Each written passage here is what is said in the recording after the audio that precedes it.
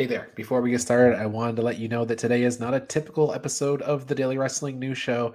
John and I are collaborating once again on a longer episode today, but don't worry, we'll be back to our normal 5 to 10 minute short form show tomorrow.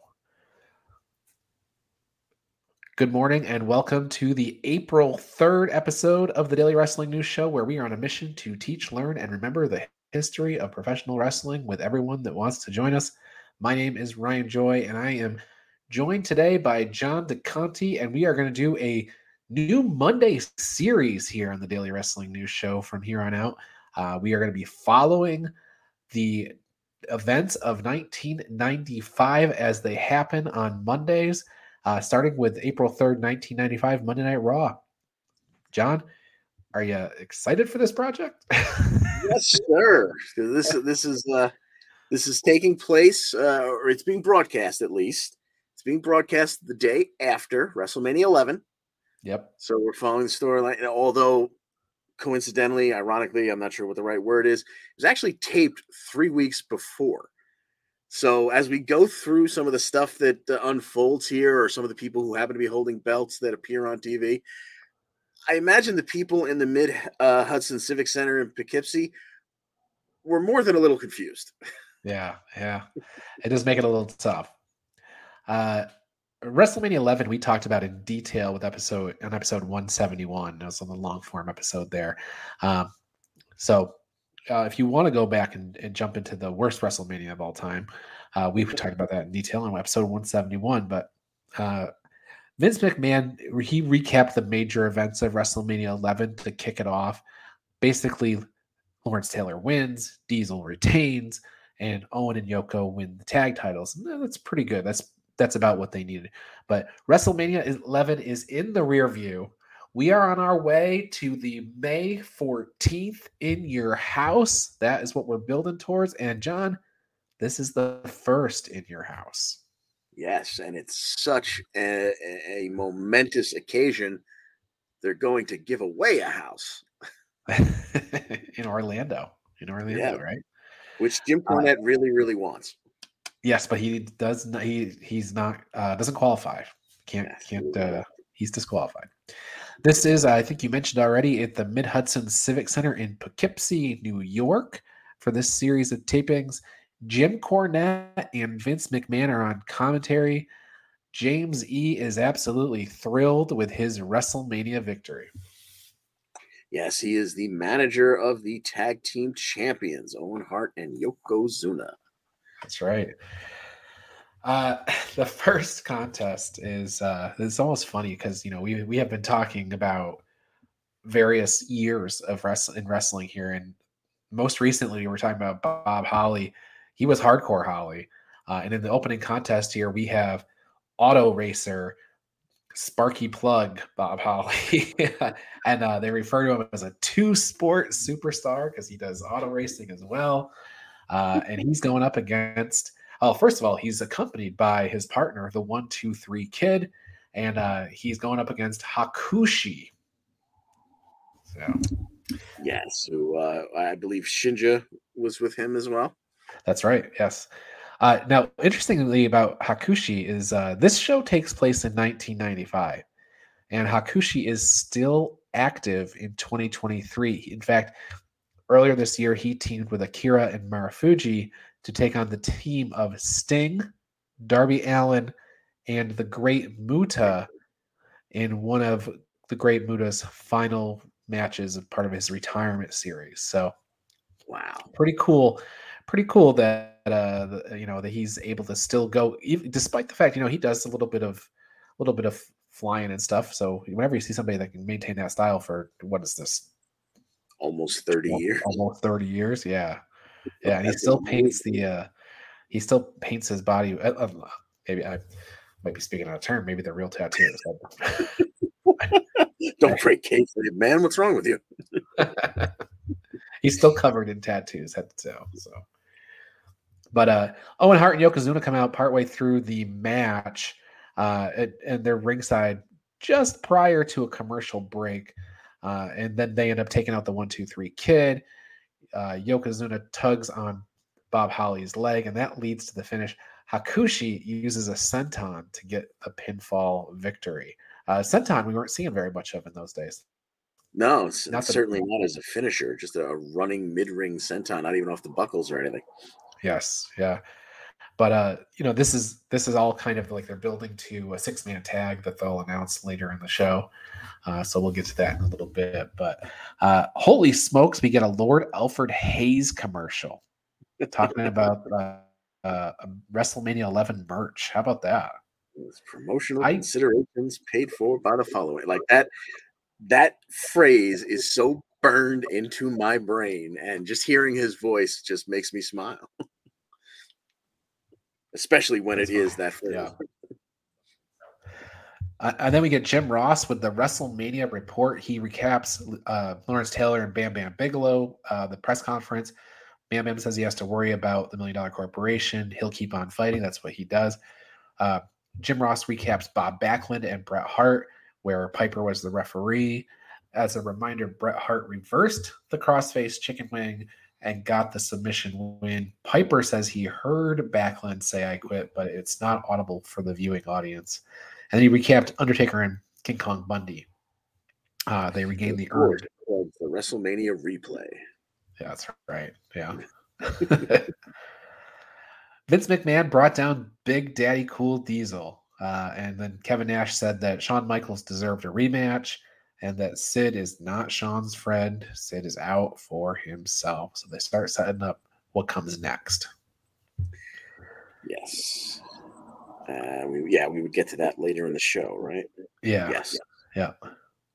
We get a World Wrestling Federation commercial where it's really weird. It's like this fine dining and these well-to-do people talking about the WWF.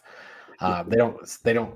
You almost think it's a commercial for something else, right? And then finally they say, if only the WWF were on every night.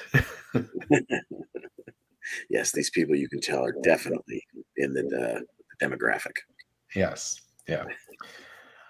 We get Allied Powers coming out next. They're going up against Well Done. Well Done is Timothy Well and Stephen Dunn. The Allied Powers are Lex Luger and the British Bulldog Davey Boy Smith. Who Lex Luger, by the time this year is out, is going to be a very controversial figure. So, and then Well Done is also known as in other parts of the country as the Southern Rockers. Yes. If you happen to be a fan of the territory days, or what's the dying days of the territories, you may know them by that alternate name. Yeah, they wrestled in the USWA, the Pacific Northwest, and other places too. But Luger's in the final months of his run with the company. He leaves pretty much after SummerSlam in a bit of a shocking manner. Yes. And which I saved till later this year, but Nitro's coming this year, folks. Nitro is coming. Yes.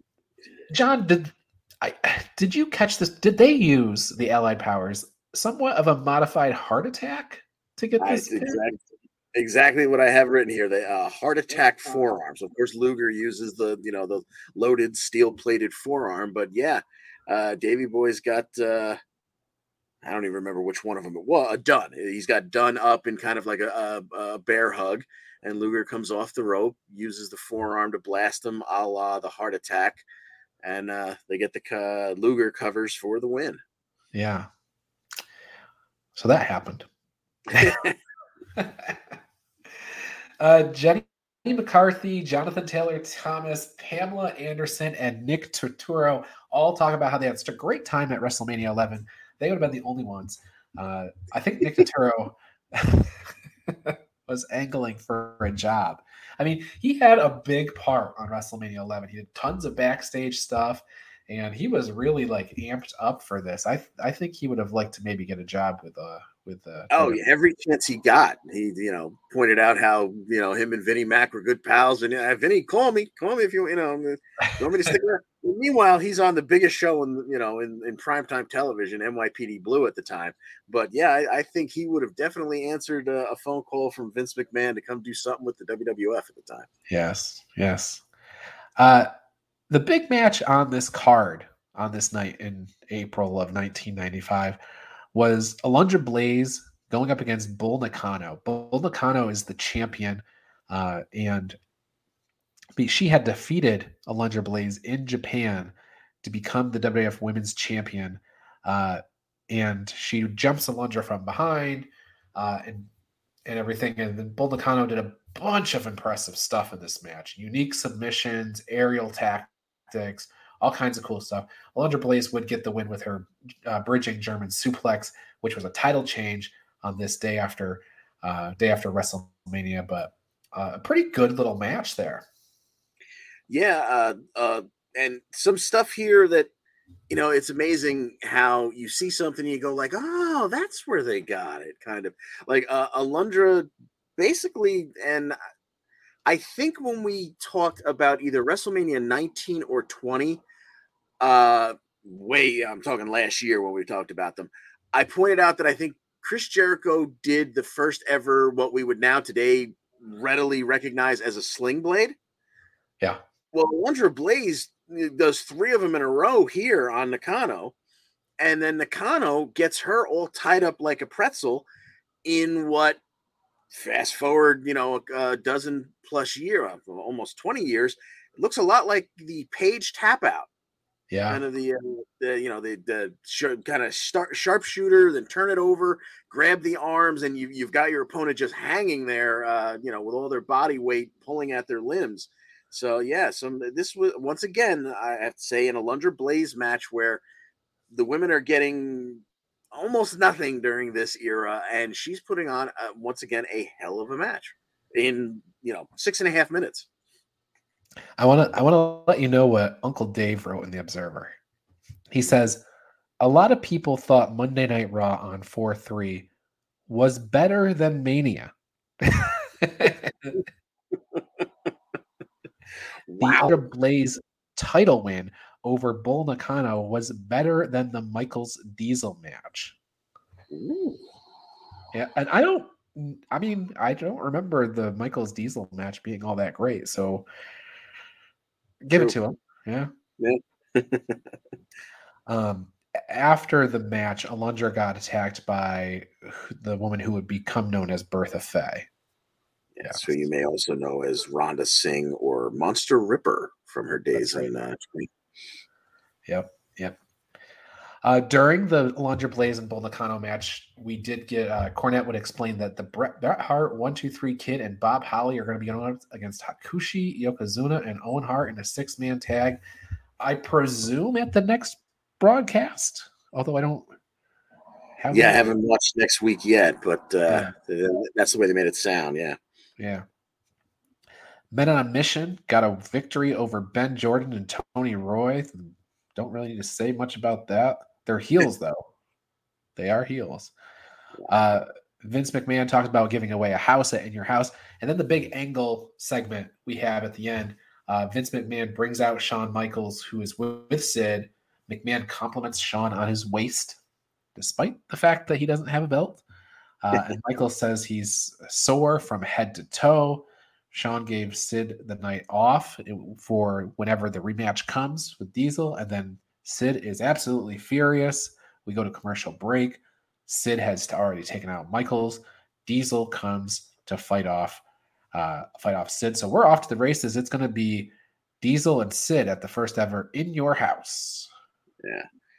Yeah, and this one ended like my brother and I still joke about the only time you will hear me do a Tony Schiavone impersonation is when we're making fun of the way Nitro seemed to end almost every week with somebody brawling and we gotta go. They kind of went off the air like that here. It was, we come back from break and Sid is attacking Shawn. Diesel makes comes down for the save, and it's still kind of going on as we go. The show ends. Yeah, that's right. Apparently, there were some people thinking that that Yokozuna and the Head Shrinkers had all provided notice around this time, and that they would all be leaving. Now, I have to dig into the Head Shrinkers a little bit, but Yokozuna, he remained for sure. Yeah. He was around for quite some time after this, but the head shrinkers may well have gone, but at least Fatu would be back relatively quickly. So, but yeah, so that was Raw on April 3rd, 1995. John, did it bring back any feelings about Raw from this era for you? Just once again, like when I did the Raw anniversary on January 11th, going back to 1993, when it started, I totally forgot that it started out as a 1 hour show.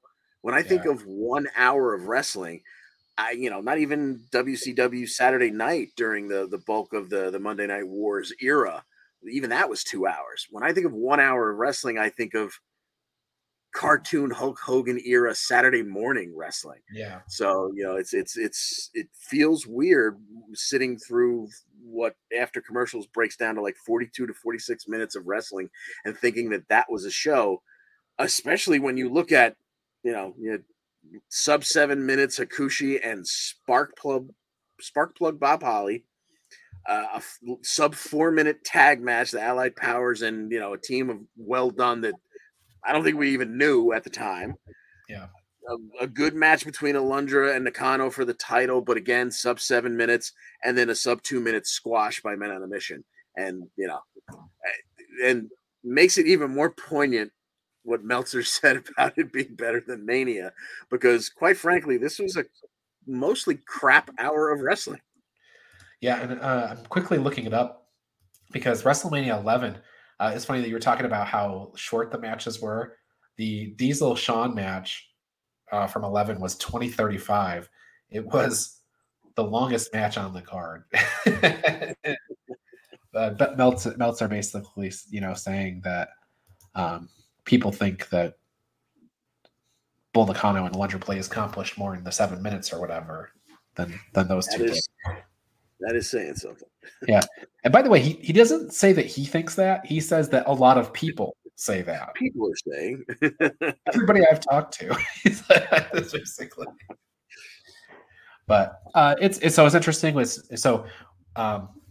We've chosen to follow the events of 1995, and what I think is kind of cool is that we all kind of view 11 as sort of a low point, but now we're going to build from 11 into the monthly pay-per-views with the in your houses and stuff, and then eventually we're going to get to Monday Night Nitro starting, and we're into the Monday Night Wars, and so things are happening in the wrestling business at this time.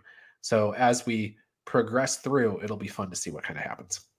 Yeah, we're starting to get to we're planting. We still have to go through the HBK Bret Hart transition era, but we're planting the seeds for what would become the Monday Night Wars and the Attitude Era.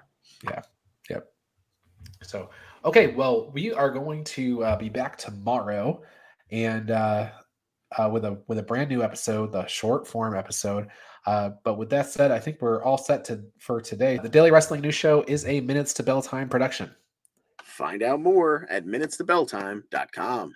Today's episode was recorded by Ryan Joy and John DeConti. Subscribe to the Daily Wrestling News Show on your podcast player of choice and join us in the Daily Wrestling News Show Facebook group. We'll see you tomorrow for the first normal short form episode of this show in a long time.